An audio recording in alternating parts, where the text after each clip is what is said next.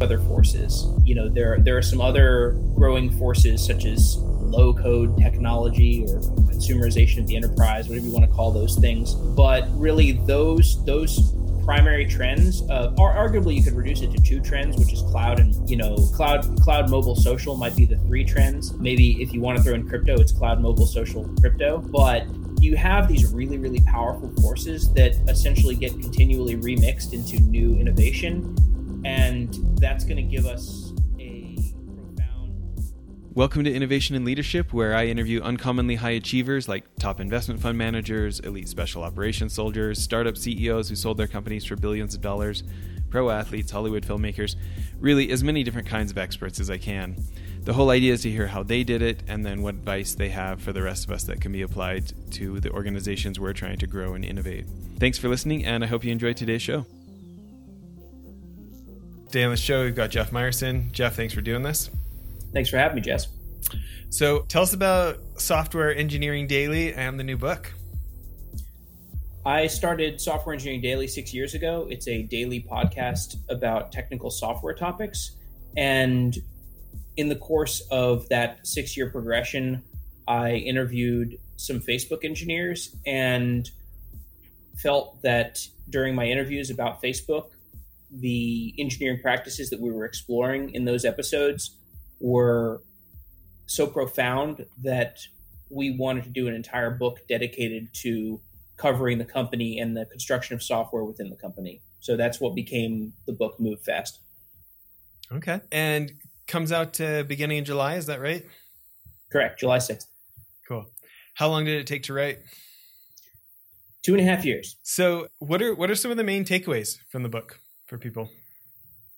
The biggest takeaway is that a successful technology company should be oriented around discovering and maintaining cash cow businesses, because by finding a cash cow business line, you allow your firm to escape the competitive dynamics that exist in businesses that do not have a cash cow.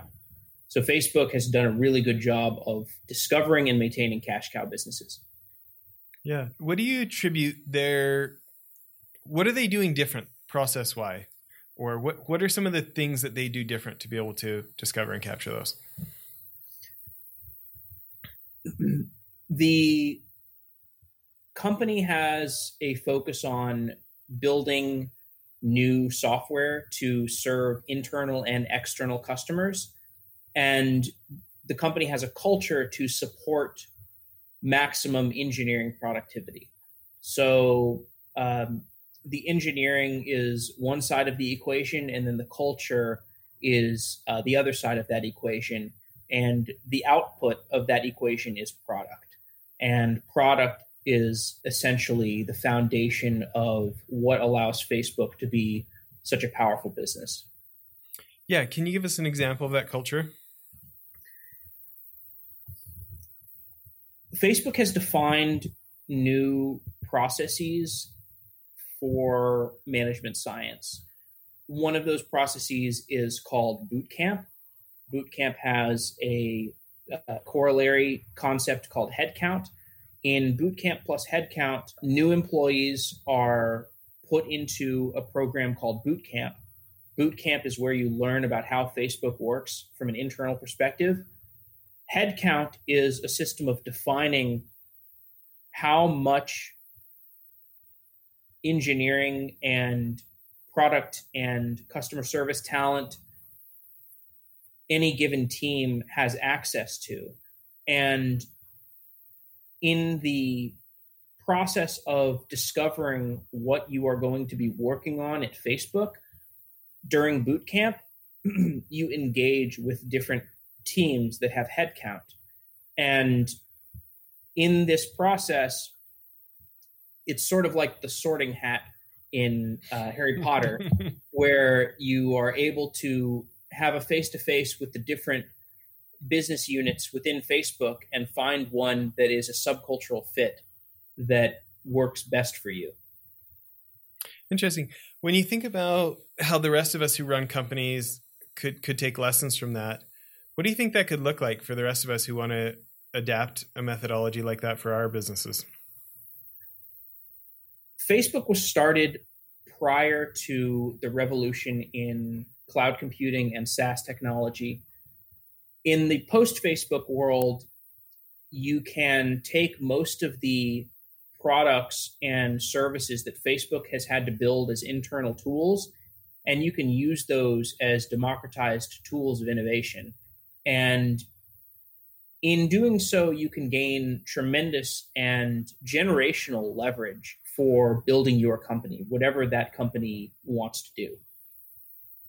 Interesting. Well, maybe changing gears for a minute, I'm interested. What do you feel like have been some of the discoveries from doing 1,000 episodes of your podcast that maybe you didn't expect?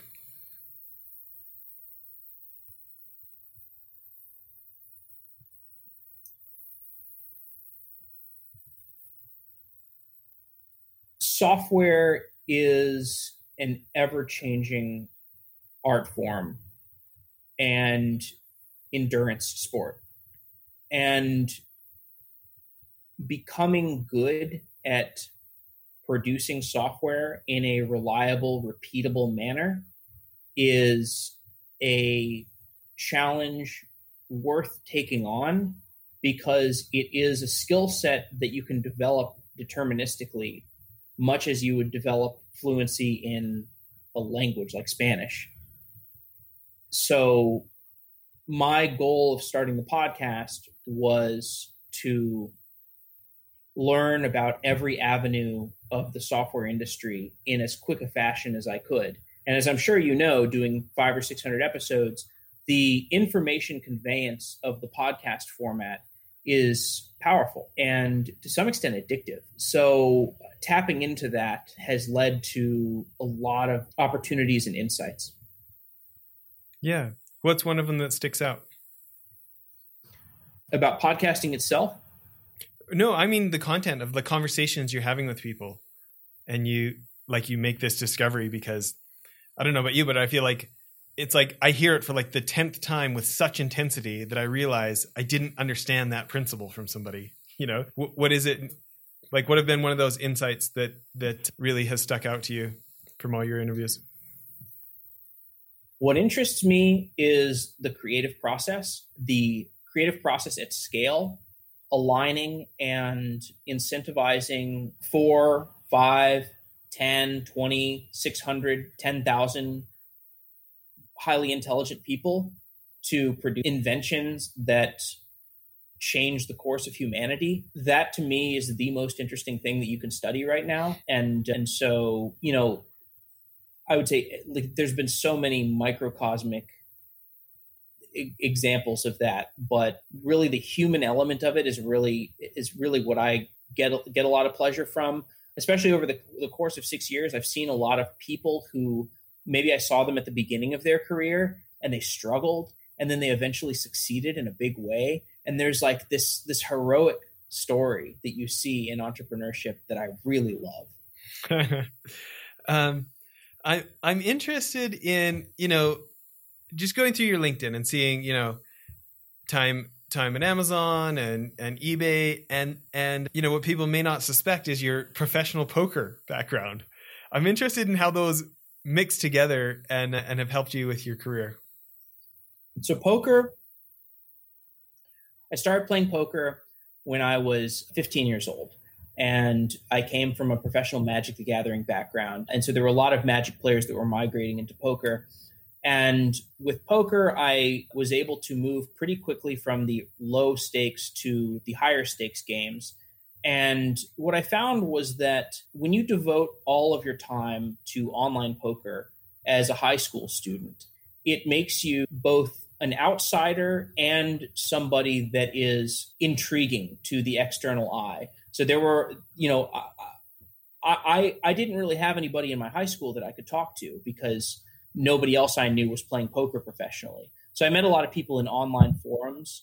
A lot of my closest friends in high school were people that I met in online forums, and then I would talk to people in school, and they would say, where are you going to college? What are you doing with your career? And I would say, well, I guess I'm just going to play poker. I don't really know what else I would do. And then And then the poker market after my freshman year of college basically crashed because there was a port security. I don't know if you know the history of this, but not at all. There was a port security bill because America was at war. And because the Christian right was so prominent, the Christian right was able to tack on this bill against money transfer for online poker. And it basically crashed the online poker market and led to changing the course of the lives of all these poker players that I know, including myself, and just led to this tremendous identity crisis. Like, what do you do when your profession becomes outlawed? Yeah. Well, tell me this. So you're in San Francisco now? Is that where you're based? Yeah. Is that where you grew up, or where'd you grow up? Austin. Okay. So I'm interested, growing up in Texas, I feel like I grew up in the Texas of Canada. I grew up in Alberta. Okay. And what do you feel like some of the advantages were growing up there for the career you've had now? Growing up in Austin? Yeah. Austin gave me a hint of what the technology could offer. Austin is a tech city relative to the average city. Relative to San Francisco, when I was growing up, Austin was definitely not a tech city. Now things are certainly changing. One thing I could say is Austin has given me perspective about how a city can change over time. Austin has become, up there with Miami and maybe Seattle and New York as kind of this burgeoning place that may be the next Silicon Valley. And maybe it could be. That could be really cool. But whether it's the next Silicon Valley or not, it's changing and it's growing and it's getting ritzier. And it's like a case study in urbanization and what happens when you have a huge migration in like migratory influx. I'm interested in your opinion. You know how like every like high school knows like the best football player in their high school, but somebody even like 50 miles away has no idea, right? Everybody, like whoever's your local star, you kind of think highly of, but you don't know if anybody else does. So out here in Utah, we keep having these companies get their $1 billion valuations. And to us, it feels like the tech sector is like really booming here. And there's all these there's so many buildings being built. But do you guys even hear anything about us in Silicon Valley, or Utah's kind of an afterthought? Silicon Valley is not really a thing anymore. It's more like an ephemeral cloud-based world that we're living in. Nobody cares anymore if a company is based in Utah or based in San Francisco. Yeah. So what I hear are big names, and I no longer pay attention to Calendly is in Kansas City or something, and which is honestly probably an asset to it because it lets it be more underestimated. And I'm sure the same is true for the Utah-based companies. They're probably continually underestimated.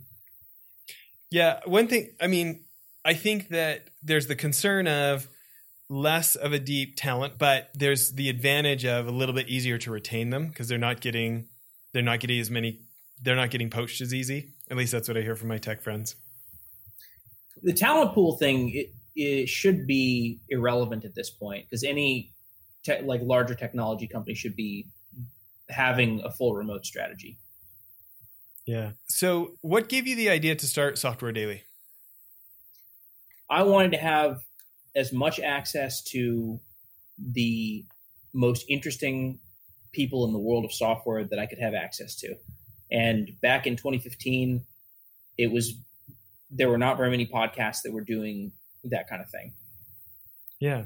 I've certainly found that. I get to have these conversations with people that I don't think we're going to take my call otherwise, right? It's a privilege. Yeah. So I'm interested, with such a focus on this, what's something that you see coming in the next few years that maybe other people who don't study this all day, every day aren't seeing? The biggest ongoing transformation that we have is the confluence of the same trends that we've had for the last 10 years or so. And that is the confluence of cloud, social media, mobile technology, arguably the gig economy, and a few other forces. There are some other growing forces such as low-code technology or consumerization of the enterprise, whatever you want to call those things. But really, those primary trends or arguably you could reduce it to two trends, which is cloud and, cloud, mobile, social might be the three trends. Maybe if you want to throw in crypto, it's cloud, mobile, social, crypto. But you have these really, really powerful forces that essentially get continually remixed into new innovation. And that's going to give us a profound wave of innovation that should continue for an extended period of time, barring some kind of huge economic event. Yeah, that's interesting. I think my next question is, when you think about all these kind of superstars of the industry that you meet and you hear the stories, I guess my question would be, what about people today who are listening, who they don't come from a specific software company. They're the CEO of a different kind of business, but they're realizing they need to embrace software and a software mentality more. But there's a significant culture to overcome because, their business partners or their employees have 20-year careers in something else. But they realize no, this is the wave of the future. We need to start kind of retooling our culture to say maybe take advantage of some of those lessons from Facebook that you're bringing up. When people want to start down that path more, do you have any recommendations? That's a great question. There are many, many companies that are encountering what you are talking about. Sometimes that is referred to as digital transformation. And I hope that some of those people will buy the book that I wrote about how Facebook builds software, because there are some instructive points in there. And there's a lot of points where I say, look, Facebook was able to do this because they're Facebook, but that doesn't mean there's not something for you to learn from it. There's a lot of things that Facebook does that are extreme that can nonetheless be sort of proxied in other ways. And, just to give you an example, Facebook has this balance of individuality and company cohesion. And I think this is something that pretty much every company can do. It's not easy, but it's something that every company can do and probably should consider. And that is basically admitting to yourself that the days of you're going to work at IBM for 20 years are over. And we live in the world, Reid Hoffman wrote a book about this with Ben Kazanoka, I think, called The Startup of You. And The Startup of You is basically the book that everybody should read right out of college, because it's about how you plan your career like a startup, which is very much able to react to and roll with the punches and to leverage opportunity as it comes your way. And so how that impacts your average organization, particularly one that is undergoing digital transformation or is, outmoded in some way, that company needs to cater to its employees, because especially if you're an older company, your equity is probably not worth that much. You're not really going to inspire your employees that way. You're not going to be able to offer them tremendous financial packages because, you're being out competed by people who are offering higher margin services, and you're just feeling very behind. So what you can do is you can offer your employees a work experience that is differentiated. And that work experience can be something with a lot of autonomy, perhaps something that allows them to stand up their own business line within the organization, perhaps 20% projects, perhaps they get to work from home more, perhaps they get to choose new modern tools. But it's not like company offsites and perks and this kind of stuff. It's like, what can you offer to your employees that is differentiated from a management science point of view? Yeah. That's interesting, because the media likes to tell us that it's like, ping pong tables or snacks or bringing your dog to work, that's what's going to attract people. That's going to retain people. But what you just said, it feels so much more meaningful. The idea to do something meaningful and have some autonomy, right? Well, if Brad Stone wouldn't have covered Amazon so thoroughly in his books, and if I might have had an access point to writing a book about Amazon, and if I had not already worked at Amazon, I probably would have written a book about Amazon. And the reason I would have written a book about Amazon is because Amazon is able to do everything that Facebook does and more with a fundamentally lower margin starting point. Facebook started with this all digital advertising based business and has kind of gotten into some other stuff, but is mostly still an advertising company. Amazon is this crazy, multifaceted company that you can't even draw lines around. And they did it starting with a low margin book sales business. And, they've done it essentially through programs where they somehow pay employees less and get them to work harder. Now, that is something miraculous. And what they're doing there, as somebody who has worked there, is they are offering you a seat at the table of the world's most innovative company and the world's most high impact company, to be honest. Some people may disagree with me, but the invention of cloud computing is as profound as the invention of the smartphone, arguably more profound. And so Amazon did that. And Amazon is just this very capital efficient, low perk business, very inspiring. And that's the employee longevity there, the Amazon boomerang effect speaks to how addictive the culture. I fully agree. We like to cut these interviews in half, so we're kind of winding down for part 1 here. But if people want to pre-order the book, where should they go? Amazon. So everybody, go look up Move Fast: How Facebook Builds Software by Jeff Meyerson, and also go to softwareengineeringdaily.com and check out everything Jeff has there. And please tune in for part 2 of the interview here. We're going to be asking Jeff a bunch more questions. Thanks, everyone.